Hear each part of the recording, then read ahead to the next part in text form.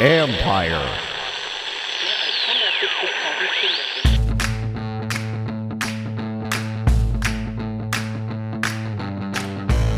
Hello and welcome to my podcast. Do me a favor, subscribe to the John Keim Report. Wherever you get your podcast, you're watching on YouTube, hit that like button, hit that subscribe button. You can find us there as part of Empire Media. That's AMPIRE. Always much appreciated when you tune in. And don't forget, you can always read my work on ESPN.com. In a few minutes, I'll be joined by my ESPN counterpoint in Denver, Jeff Legwold, as we start to preview the Denver Broncos. Really good stuff from Leggy. Great insight into the what's going on with Russell Wilson, their defense. You know, the Broncos obviously lost the season opener to the Raiders. This is a dangerous team because their defense is pretty good. And I think, and Russell Wilson, we'll see how he acclimates to Sean Payton's system and what he still has left. But you listen to Leggy and you get a good feel for where the Broncos are at this point. Also, maybe some updates on some players, Jerry Jeudy, etc. So stay tuned for that in a couple minutes. But I wanted to give you a couple things first, going over some injury reports from Wednesday and just a few other nuggets picked up, just kind of being around the locker room, et cetera. So injury report on Wednesday, Curtis Samuel and Chase Young were both limited. Of course, Young with the stinger in his neck. And then, and one thing that Rivera said is that Young did everything they asked. This is not on Chase Young. This is up to the doctors. And the Rivera stressed that they're going to continue to follow what the doctors are allowing him to do. And so he did take some contact during practice as much as he could. And it's like controlled contact, but he was still listed as limited. And then defensive back, and by the way, like it still sounds like, well, who knows what's going to happen this week? But even on Saturday, everybody was being told, like, really kind of plan for week 3 for a return. If he comes back earlier, great. If not, you plan for week 3. Anyway, Quan Martin is in the concussion protocol still, so he did not practice, of course. So there you go. One other thing, and during the live stream chat last night that I did with Bram Weinstein, there's some people asking about La'el Collins. And obviously the Bengals cut him. He's a former starting right tackle, coming off a torn ACL. So for those who think he would be some level of a instant help here, no, that's not how this is going to work. So for a couple of things, he tore his ACL in December. He dealt with a back injury early I think it was in training camp, that certainly seemed to hinder or affect his play for at least a good part of the year. Now, depending who you talk to, he's finished strong until the ACL. But it was a torn ACL in December. You don't come back from that and be right away who you people think you may be. So, you know, it sounds like it may be a few more weeks before he's even ready to play. And then if you signed him somewhere like here, for example, then you've got to learn the offense. You've got to learn all this other stuff. Now, would he be worth signing as a backup? Of course, if you can get him at a decent price. You know, would he want to do that? But you're not going to say like, hey, come in and start for us, because it's just asking a lot for a guy coming off a torn ACL in a new system, et cetera. And so, you know, but again, would it be worth, you know, there's no harm bringing a guy like that in if you say, hey, if the worst, you'll be a swing tackle / guard for them. And they don't really have that kind of a player right now. It's what they hope Braden Daniels develops into in the future, but he ain't there yet. So, you know, but again, if you're thinking that he could come in and be some level of savior for a line, that's just not how you're going to have to view this right now. It would be, you know, could you sign a guy like that in a few weeks and hopefully come in here, he learns the system and maybe down the road he can help you? Sure. You know, no harm in that. Anyway, but right now that's all I know. And I don't know what level of interest they even have in him. And it's something that, you know, I know I'll find out, but right now don't know. So, but I just know that about Collins, and we go from there. So just again, a couple of things that I always like being in the locker room on Wednesdays, because you do pick up things that maybe you saw some stuff in the game and, you know, you see some stuff in the game and say, okay, like I got to ask these guys about this or that. And so some of the things are like De'Ami Brown, the wide open, he was wide open and Howell doesn't see him. But the way he reads that is he wasn't sure how the corner, and he just to be honest, in his mind, he's thinking, well, there's no way the safety isn't going to take this or the corner isn't going to do this because otherwise he's going to be wide open. Well, they both did what he didn't expect them to do. And by that point, he had already looked off. Yes, he heard a lot about it after the game, not from Dyami Brown though, but he did hear about it from some other folks. And he said when he watched it on during the game, he certainly saw that what could have been. Anyways, part of the learning process. But again, he trusted. He's like, these guys aren't going to react like that, so I'm not going to do this. On the Forbes dropped interception, I did ask him, like, did he? Because this is a guy that obviously was known for picking balls off in college, and said, you hear a lot about it? He goes, yes, he heard a lot about it. But he said he didn't even, he said he turned and the ball was like right on his shoulder. So, and I think he said that St. Juste's hand was up. So he didn't see the ball until like the last possible minute and it just hit off his pads. But guarantee that the next time it happens that he's going to be ready for that. But it's like, he didn't feel like, may have looked a certain way, but for him, he said he didn't feel, and this is a guy who knows how to intercept passes. He had 14 in college. He's like, he didn't feel like he had a really good shot to intercept that one, despite how it looked because of that. And then, talking to some of the linemen about one of the stories I'm working on this week is about the defensive line and just kind of where they're at. I mean, that was an impressive performance. And you have to figure like, this could be a really, really good year for that group because it's a fourth year in the system. It's the second year without Sam Mills as their coach, second year with Scanina and Ryan Kerrigan as their main coaches. And then also, again, the fourth year in this system, and they seem to have bought in about what they need them to do. Like you saw some of those plays, like John Allen is just, and Deron Payne are just different dudes up front. The reaction they have, and you talk to some of the offensive linemen here, and just like when they're in practice, the stuff they're shouting out because they just know it. They know what they see. They know what they can tell by way alignment stances or what they're doing, what's going to happen. They can adjust right there for the block that they know is coming. So just some impressive stuff by that group. But that was one of the topics as well. And the offensive line, and I know we're going to talk a lot about that over the next few weeks. And the big question is, how long does it take to mesh? And there's so many nuances of the game. It's without boring you with details, but a lot of it is just understanding how they have to react to double teams, how player X may react to this kind of a look when you have to double team with him. How much can you get? How much does he need of that guy? How much help does he need from you to get this guy to the leverage he needs, et cetera? That's stuff that takes time. And it's just, so now, but again, the question is, what does it look like when they get there? And that we don't know, but there's no doubt that it does take a little bit of time. And now, Nick Gates, I told you after the game that he blamed himself for one of the sacks because he said it was a botched slide protection. And you see it on film, and it's like he came through the center guard gap on the left side, but Sadiq starts in the hole, blocks the guy, turns to the left. And Gates said he knew it was a slide protection. It wasn't that he didn't know it was a slide, but he didn't see the guy coming through the gap. So he thought it was clean. And then he turned back and realized, oh bleep, it's not clean. So, but that's something that's easily correctable for them. So we'll see what happens. Going to face a much tougher test than they did last week. And in some ways, maybe it's good that they didn't face that Eagles kind of test last year where they gave up 9 sacks because you just don't know where it goes from there. But they need a lot of time playing together before they face some of those really, really good fronts that they're eventually going to face. And the other thing too, and when Sam Howell, this is one thing I really like about Howell, and he's not a great quote, and that's okay, because it's really about everything for him as a quarterback is leadership, right? And it's about how are teammates perceiving this? How are other guys perceiving this? So when he is asked about the sacks, he said he told us today, he's always going to err on the side of, hey, that's my fault. I need to help them out more. I need to get rid of the ball quicker. And there were definitely times where that was the case.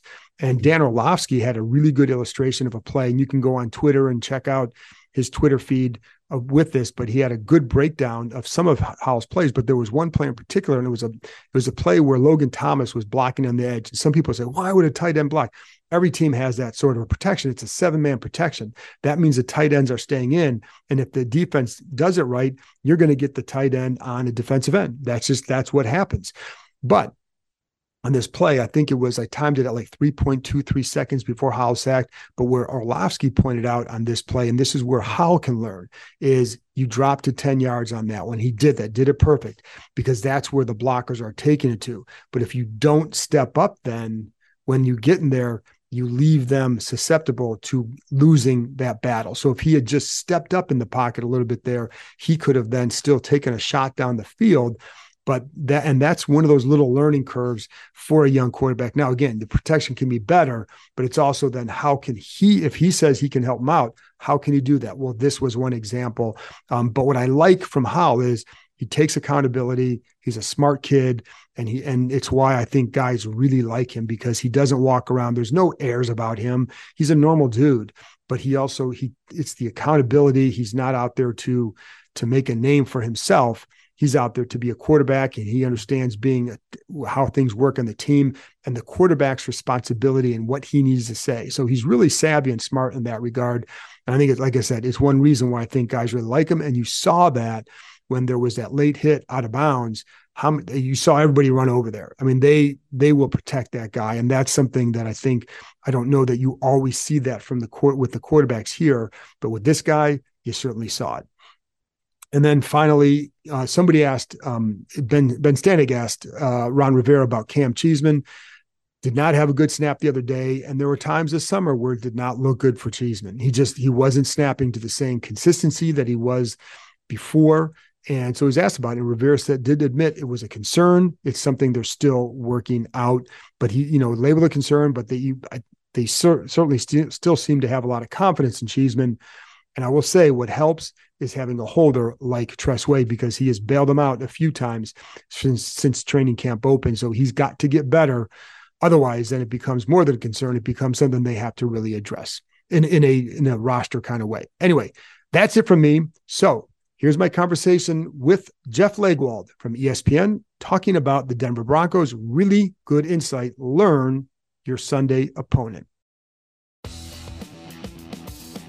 Football is back in full swing with another week of epic games. And who's got you covered on the action for every single one of them? DraftKings Sportsbook, an official sports betting partner of the NFL. New customers can bet $5 on football and get $200 instantly in bonus bets. Nobody's missing out on the action this season. All DraftKings customers can take advantage of 2 new offers every game day this September. Get in on the NFL Week 2 action with DraftKings Sportsbook.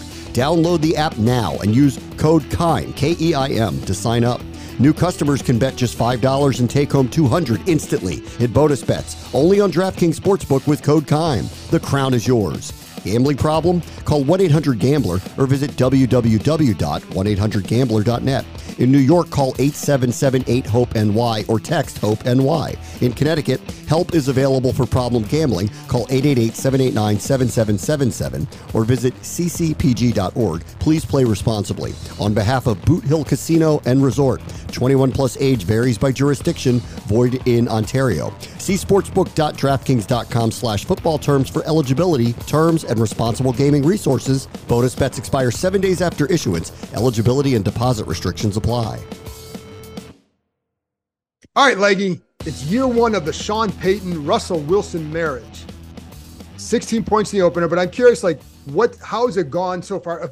Putting the win and loss aside, where are they at in this relationship, and what are some expectations for this pairing? Well, John, I think there's 2 levels of it. Publicly, there was a lot of enthusiasm and, Sean Payton's resume and all of these things. And then they go out and score 16 points, which was like the hallmark of last season's disaster. So for fans, the 16 number is just hideous. I mean, they scored 16 or fewer in 11 games last year. So the 16 points is really kind of the local buzz right now. And, a lot of people can't get past it. That the football reality is Russell Wilson was much better last Sunday than he was all of last season. He was quick with the ball. He ran the offense effectively. He did what a quarterback should do. I mean, the Raiders played nothing but 2 deep zone quarters. They just played shell coverage the entire game, and Wilson did what you should with the ball, which is go underneath. And he did that, but, the result was a lot of, a couple 8-minute drives. There were only 12 real possessions in the game for both teams. Wow. It was a weird game. I mean, I covered Peyton Manning teams here when the Broncos would have 16 possessions in a game or 14 possessions in a game. So an odd game, but Wilson was better. He moved well. His timing with the ball was much better. He didn't hold the ball. He made good decisions. He had 2 touchdown passes by halftime, and they just couldn't get it together in the second half, and they lose by 1. But the kicker, Will Lutz, the kicker Sean Payton brought in, missed a field goal and an extra point. Philip Dorsett, the receiver they promoted from the practice squad for the game, turned a perfectly thrown ball to an incompletion. That probably would have been a touchdown, but he caught it out of bounds because he couldn't get his feet untangled. So a lot of weird things in that game, but no one wants to talk about it here, but Wilson was much better. So, and also no Jerry Jeudy last week. And I know we're taping this Wednesday morning, so we'll know more by Friday afternoon, by Thursday, Friday, you'll know more about it, I'm sure. But going into this week, what's the thought on Jeudy? He's going to have to practice a lot more than he did last week to play.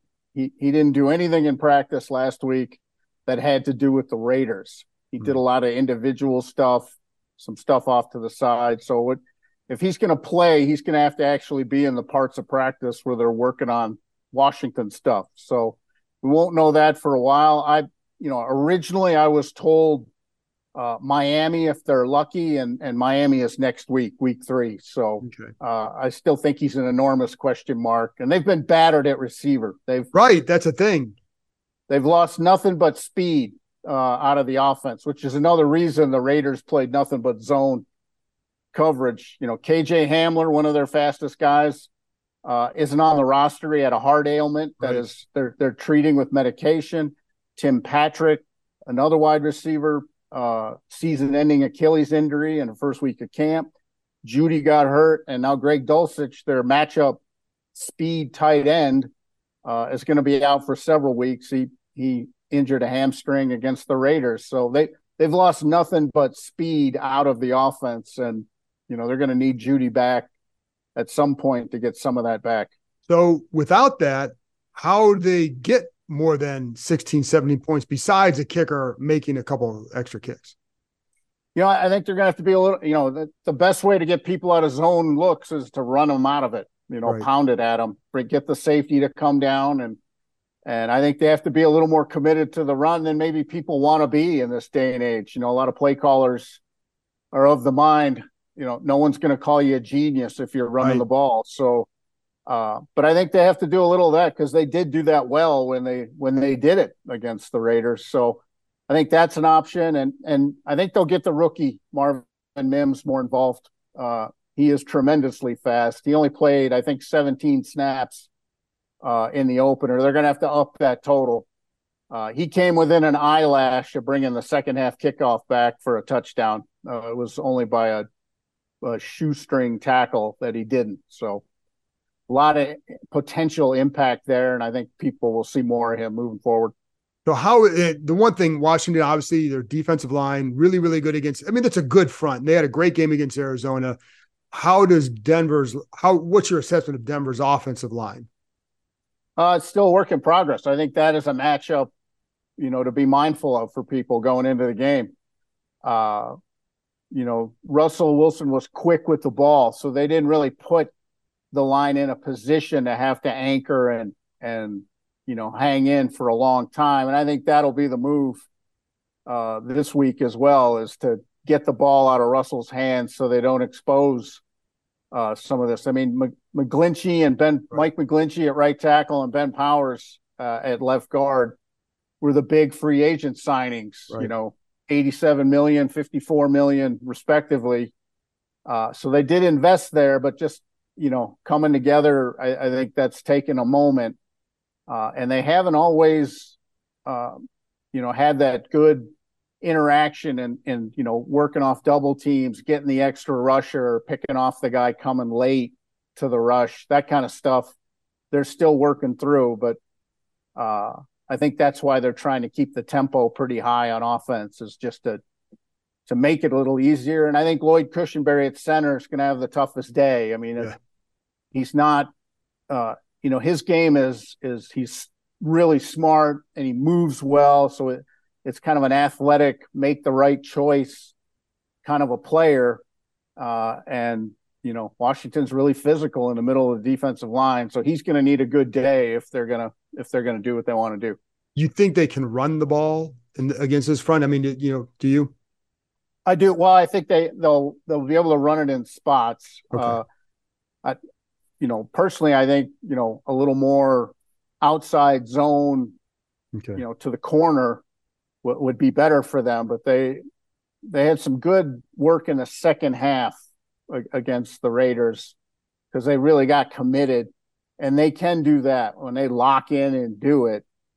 They make some plays there, and I think that's something they're going to have to think about. And they've got a couple backs they like, so they can rotate back and forth.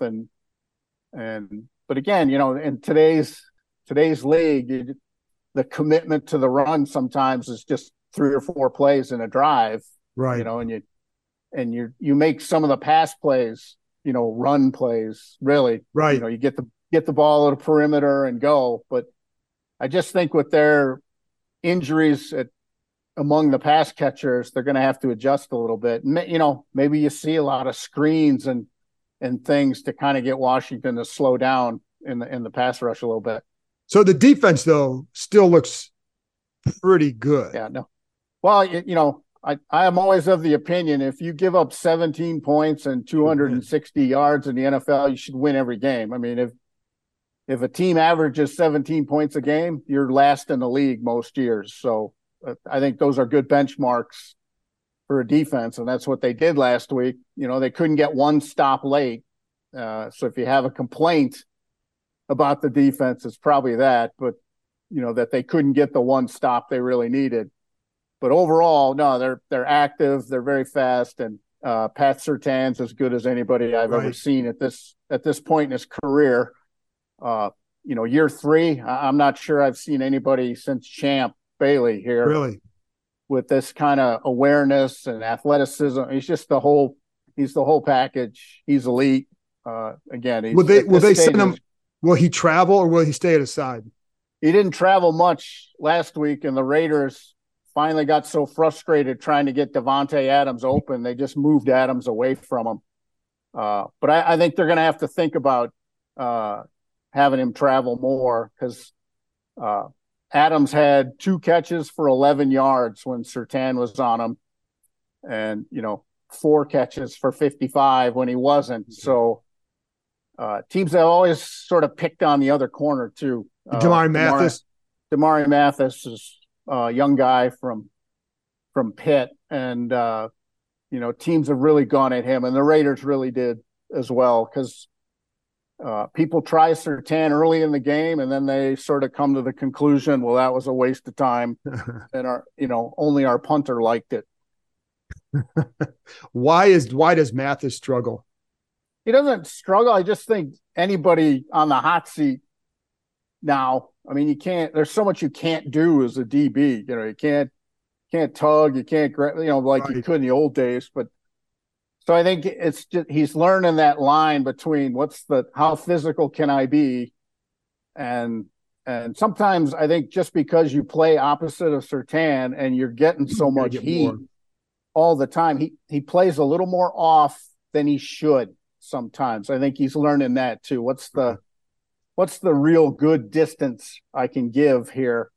Because he got caught a couple times just giving too much room, playing past the sticks. You're giving the guy the first down, really. You gotta play from the sticks in, that type of thing. But again, a young guy, a lot of athleticism. I love his toughness. The kid never backs down, no matter what happens, he lines up the next play and he's ready to go. So I think guys like that survive a long time in the league, just because that's at that position, that's the attitude. If you don't have it, you're not going to be around for very long. So, and I haven't, as we talk, I haven't yet been able to watch any of Denver's game of the opener. So, and I usually do that Thursday morning, Thursday night, whatever. So, well, but you won't have to track many touchdowns. Well, so no, yeah, absolutely. But I know that Vance Joseph's rep has been as an aggressive blitz coordinator type D or type coach. Is that going to hold true this year? Are they that aggressive with this group? I think they're trying to find the line because you start adding people to the rush. Is life going to be that much harder for Mathis on the other side? You're never worried about what Surtain's up to. Right. And they K'Waun Williams, who was their nickel corner, has been hurt. He had ankle surgery, so he's not in there either. So is he not going to play this week? No, he's out for several more weeks. Okay, that's right. Okay, I wasn't halfway through the season. Good. Yeah, so that bad. That's a big loss for them. They had 0 sacks against the Raiders. Now Garoppolo moves the ball pretty fast. He doesn't hang in there for very long. So, but that number is pretty glaring because Vance has always had good production in pass rushes before, but locally here they need more from Randy Gregory and Frank Clark, especially the 2 veteran guys. They got to ask what they have left. They got to have more impact from those guys. Clark did not have a particularly good camp, and it's kind of bled into the opener a little bit. Gregory had moments Sunday, but he couldn't really finish anything because Garoppolo was getting the ball up. But those 2 guys got to be much better. And they're going to get Baron Browning back at some point. Okay. He's one of their edge guys. Yeah. He had knee surgery after mini camp or just before mini camp. So he's still working back too. So they'll be better when he gets back. But until then, they gotta get a little more from the guys who are in there right now. Last thing then, Sean Payton, what kind of impact has he made and how enjoyable is it to cover Sean Payton?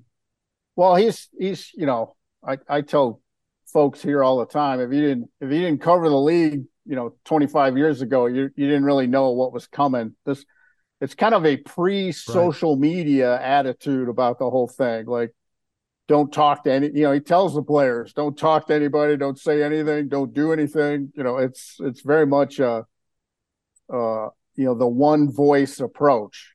He wants to be the one voice of the franchise. That's why you've seen him out front so much rather than some of the players. That is by design. And, he came in here, for some teams, a 7-year playoff drought wouldn't be a state of emergency, but it is here. Pat Bowlen's Broncos, they had more Super Bowl trips in 30 years than they did losing seasons. So it was a different type of environment than it is right now. And he's come in with the attitude of essentially, I'm going to show you how to win and all of those things.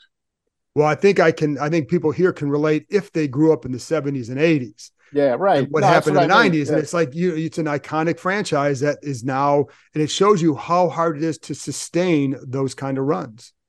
Yeah. And, the cardinal sin a lot of the times is, to me, and I know I'm a stodgy guy, but you can't ditch draft picks and you can't miss on a first round quarterback. Right. Those are the 2 things that you want to spiral into the we're not very good zone. That's the way to do it. Ditch draft picks and miss on a first rounder quarterback. And they did that here, Paxton Lynch, 2016. Hey. And they traded 5 draft picks to get Russell Wilson. They traded another one to sign Sean Payton. I mean, that's 6 draft picks in a 2-year span you just gave away. And somebody else will be getting really good players with those if they use them right.